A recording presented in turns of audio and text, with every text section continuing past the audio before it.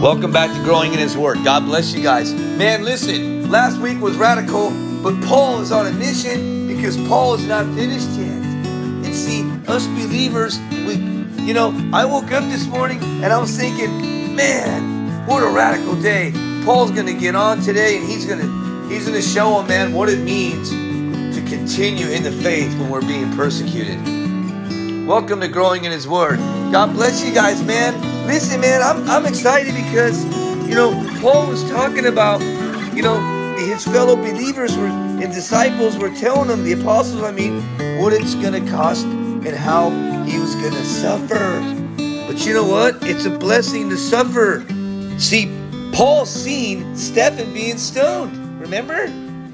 But after Stephen's martyrdom, the believers in Jerusalem were scattered over Judea and Samaria because of all the Jewish persecution of the Christians.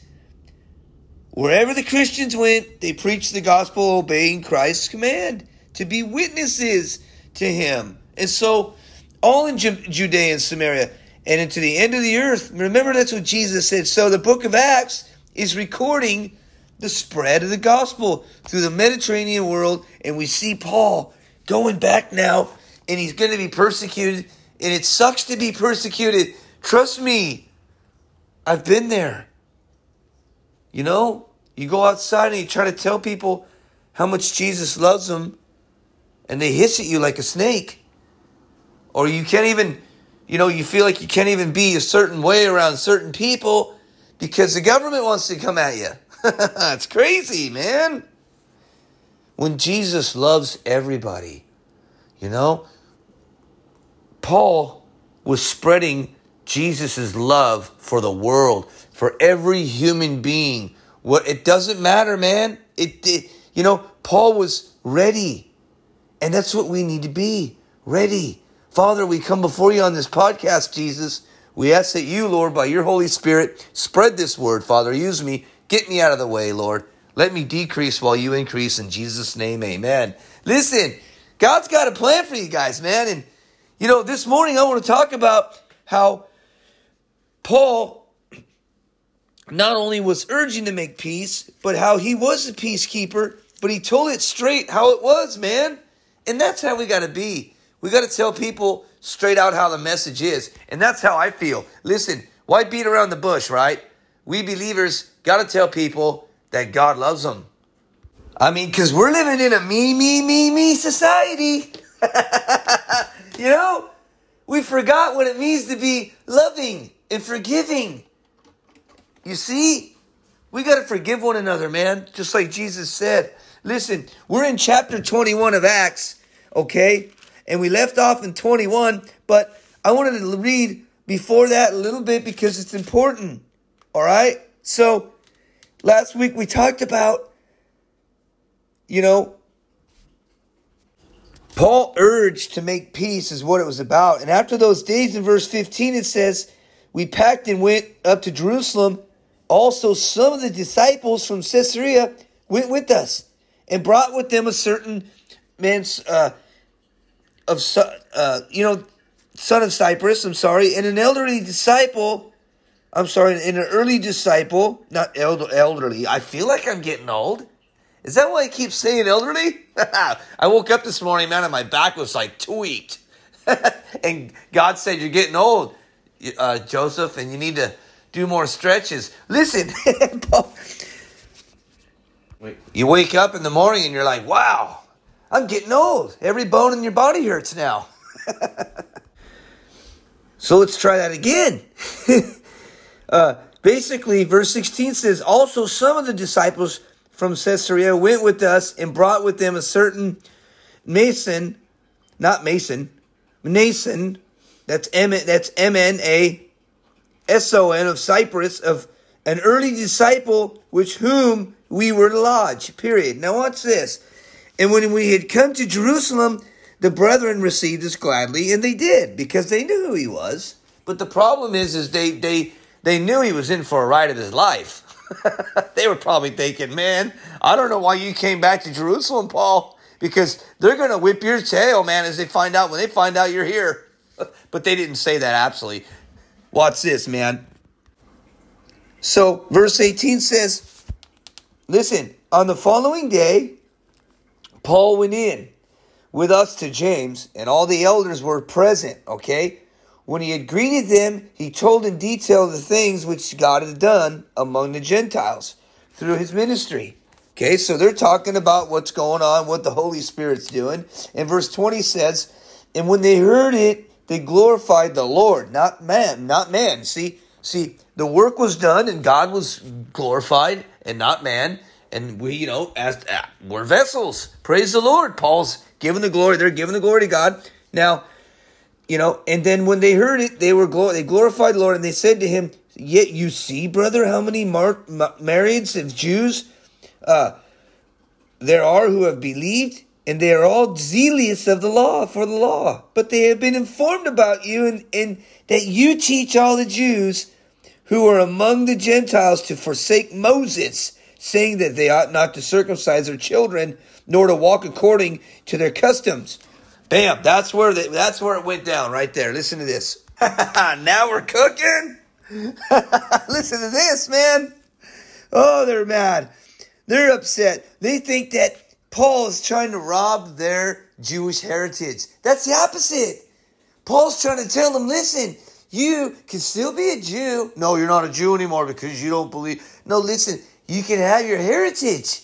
You're a Hebrew. But Jesus Christ came and died for the whole world, not just the Jews, but for the whole world. Whether you're Latino, whether you're Asian, it doesn't matter who you are or what you are. Jesus Christ loves you and he died for you. And you know what? He has a plan for you. Trust me. If you're waking up this morning and you're thinking, man, this guy's crazy, excuse me, look no more. Jesus Christ is in love with you. Listen, you may be thinking, hey, the Bible's not for me, man. It's for you guys. It's a history book. It's fake. It's not real. No, it's real. And it's alive. It's like a plant that grows in the ground. It's alive and it wants to come alive in your life. God is alive. The Bible is real. Jesus Christ is in love with you. Listen, Paul is in Jerusalem now. He's a Jew. He's happy. He's excited. But he knows he's going to get a whooping. He knows it's coming. Persecution, man. People don't want to be told, no more drinking, the bar's closed. People don't want to be told that it's, you got to quit smoking dope, and you got to quit worshiping pornography, and you got to quit worshiping money, and you got to quit worshiping the things of the world and football and baseball. Shut them off. Shut that sermon off. Hurry up, honey.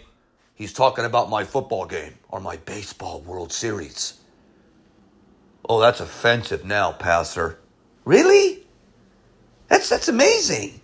All the time that we spend on TV, on our phones, outside, reading books, we read dictionaries, we read this, we read that, but we never want to spend that one little hour with the Bible. Jeez. Boy, the world has got us entertained, doesn't it? And that's exactly what Satan wants. Entertain them. Keep them busy, so when the Holy Spirit, when Jesus Christ comes back, they will never know what hit them. And if they get out of line, persecute them. And that's where we're at. That's exactly where we're at. I don't want to hear it. Oh, well, Jonah didn't want to go to Nineveh until Ninevites and Jonah, in the book of Jonah, the minor prophet, God told Jonah, listen, go to Nineveh. Go down to Joppa, go down there, get on the boat, go to Tarshish, and get out there and take the boat, sail down to Nineveh, and tell them to repent. They didn't want it. Jonah said, I'm scared. They're going to rip me apart. You know he was thinking that, man. I mean, come on. And that's what happened. God told him, do it. And he was disobedient. So he went. God had to swallow him in a whale. For 3 days and 3 nights. Okay, it's another story, like Pinocchio. Oh, really? You didn't read the story last month where the guy was found in a whale? He actually got swallowed by a whale and it released him? Oh, yeah, that wasn't on the news, huh? Oh, I didn't know that. Yeah, the news doesn't want to tell you all the positive things. Like the poor is getting help, or, people are being helped. No, it's all violence and kill and negative. Listen, believers, We need to understand that Paul was obedient and we need to be obedient too. Listen, he's saying in verse 22, what then? Listen, okay, because they're accusing him now of stealing their customs. Like the Grinch that stole Christmas. He's trying to accuse him, and he's not. What then? The assembly must certainly meet, for they will hear that you have come. Verse 23. Okay, let's put some fear into Paul now. The guy's been beat down and arrested 1,000,000 times. Like this is going to faze him? Oh, okay. Therefore, do what we tell you. Okay, do what we tell you. You got it. We have 4 men who have taken a vow. Okay, that's fine. So Paul's going to say, I'll do your customs because that's part of our Messianic heritage also, that we do our customs, and that's fine. But listen to this. Take them and purify with them and pay their expenses so that they may shave their heads and that they all may know that those things of which they were informed concerning you are nothing, but that you yourself, also walk orderly and keep the law. Now listen to this. So it gets kind of sketchy. Here you have the Hebrew culture, which is told for generation and generations. Echad is one God, Echad. Okay. We also, believers, Messianic believers, we believe in the Father, Son, and the Holy Spirit. One God and 3 distinct characters. The Father, yet being the Son, and the Holy Spirit, driving force of that one God. Okay? That's what we believe. Now, Paul didn't say it like that. I wish he would have. Wow, I'm excited because you know what? We don't need culture. We don't need culture to have Jesus. We don't. We don't need. I get tired of it. I get tired of it too. I mean, everybody thinks there's something because they have their own race. When we're all together, we're all equal. Isn't that rad? I mean, I wish we could all come together and just have a big party cookout. Chinese, Mexican food, Taiwan, Indonesia. Come on, let's have it, man. And just read the Word of God, man. That's what's important. But Paul is going in there and he's saying, look, I'm a Hebrew. I'm a Jew. I love Jesus. Jesus was a Hebrew.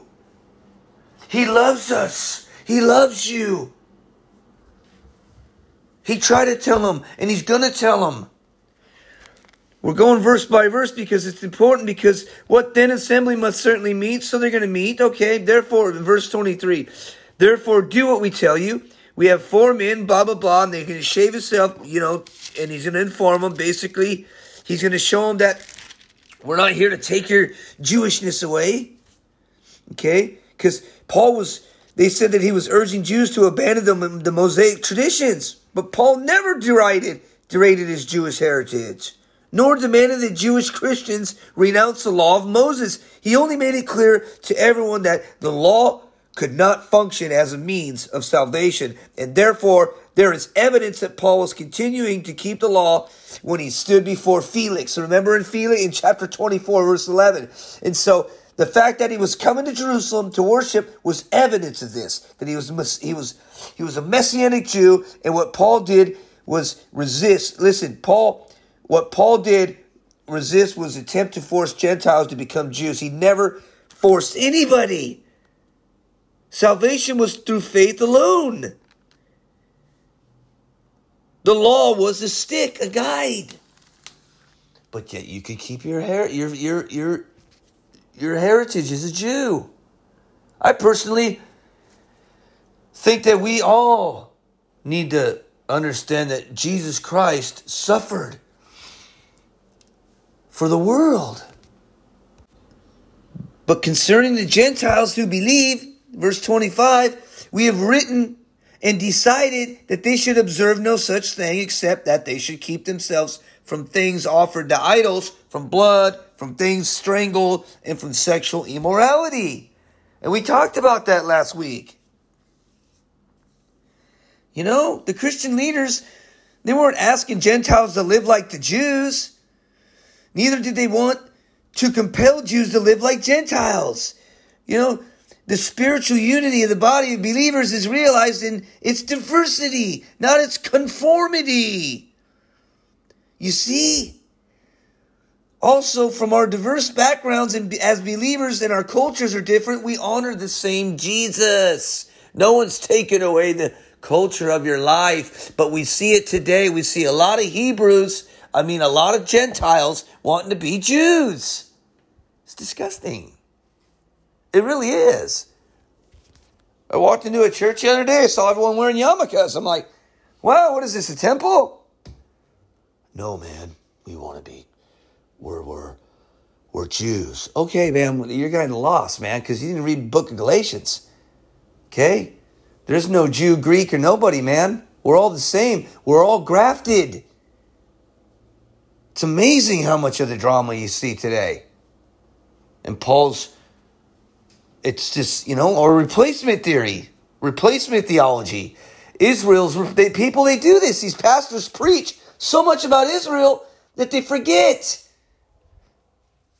that it's not about being a Jew. It's about loving everybody and spreading the hope of love of Christ for everyone. Jesus was a Jew. Okay? Yeah, I worship a Jew, if that's what you want to hear. And I love it. Okay, but here's the deal. We believers, we got to focus. Paul is saying, focus on the prize, Jesus. Focus on him. That's why I never run around saying, I'm a Jew, I'm a Jew, I'm a Jew. I mean, it's about grace and mercy and faith. So then Paul took them in verse 26, and the next day, having been purified with them, he entered the temple. Okay? Now,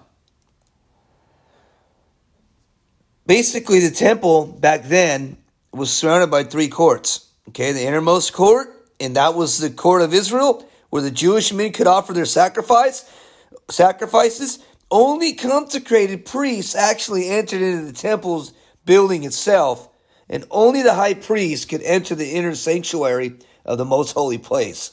Once a year, on the Day of Atonement, look at the Bible, it says in Hebrews chapter 9:7, it talks about it. Now the second court was the court of the woman, where Jewish families could gather for prayer and worship. The outer courts was the court of the Gentiles, open to all who would worship God, and any Gentile went beyond that barrier into the second court. He or she would be liable to the death penalty. Okay, that's the Roman authorities, out of respect for the Jewish religion, they authorized the death sentence for trespassers, even, listen, for their own Roman citizens. All right, no joke, man. This is real. All right, Paul's going right into the heat zone, man. And I'm not, listen, all you football players and football people, I'm not against you. I'm against worshiping it. I mean, there's football, then there's your family, And so Paul took them in the next day, having been purified with them. They entered the temple to announce the expiration of the days of purification, at which time an offering should be made for each of them. Okay, each one of them. Now, verse 27 says, now when the 7 days were almost ended, the Jews from Asia, seeing him in the temple, stirred up the whole crowd. Now you know why God didn't want him to go to Asia. Remember? And they see that one person he stirred it up. There's always that one person that stirs the manure. Always. Notice that in life. You always have that one person that stirs it up. They want to get that glory for stirring it up. They're CIA, Christians in Actions. They know everything. They got to snoop and snitch and not give it to God. I get that a lot as a pastor. He did this, he said that, she said that, he went there, and I gotta dig. They call them dirt diggers. They dig and dig and dig and dig and dig till they find something on you, then they throw it at you, and they, look at me. I found out the guy used to be a car salesman. And here he is, he's holding the title of CEO of this bank. Wow. How did you go from, and the guy will walk in the bank and front him off. hey, buddy, how did you go from selling cars to the CEO of this bank? It's like, dude, be quiet. I work for it. Make like a tree and leaf. You got to dig, dig, dig, dig, dig. This is how people are. It's that void in their heart. They got to dig, dig, dig, dig, dig. And this guy dug so much where basically he's seeing him in the temple, stirred up the whole crowd, and he laid hands on him now. And he's crying, verse 28 says, look at, crying out, men of Israel, help! This is the man who teaches all men everywhere against the people, the law and the place. And furthermore, he also brought Greeks into the temple. And he defiled the holy place. Ugh. Snitch. They're snitches. Thinkers, tattletales. Dude, can't you let the Lord work? It's like, come on, man. And those are the ones that fall the hardest. But you know something? It had to be. Because for they had previously seen Trophimus, the Ephesian, with him in the city who they supposed that Paul had brought into the temple. Remember in verse 30 it says, and all the city was disturbed, and the people ran together to seize Paul, and they dragged him.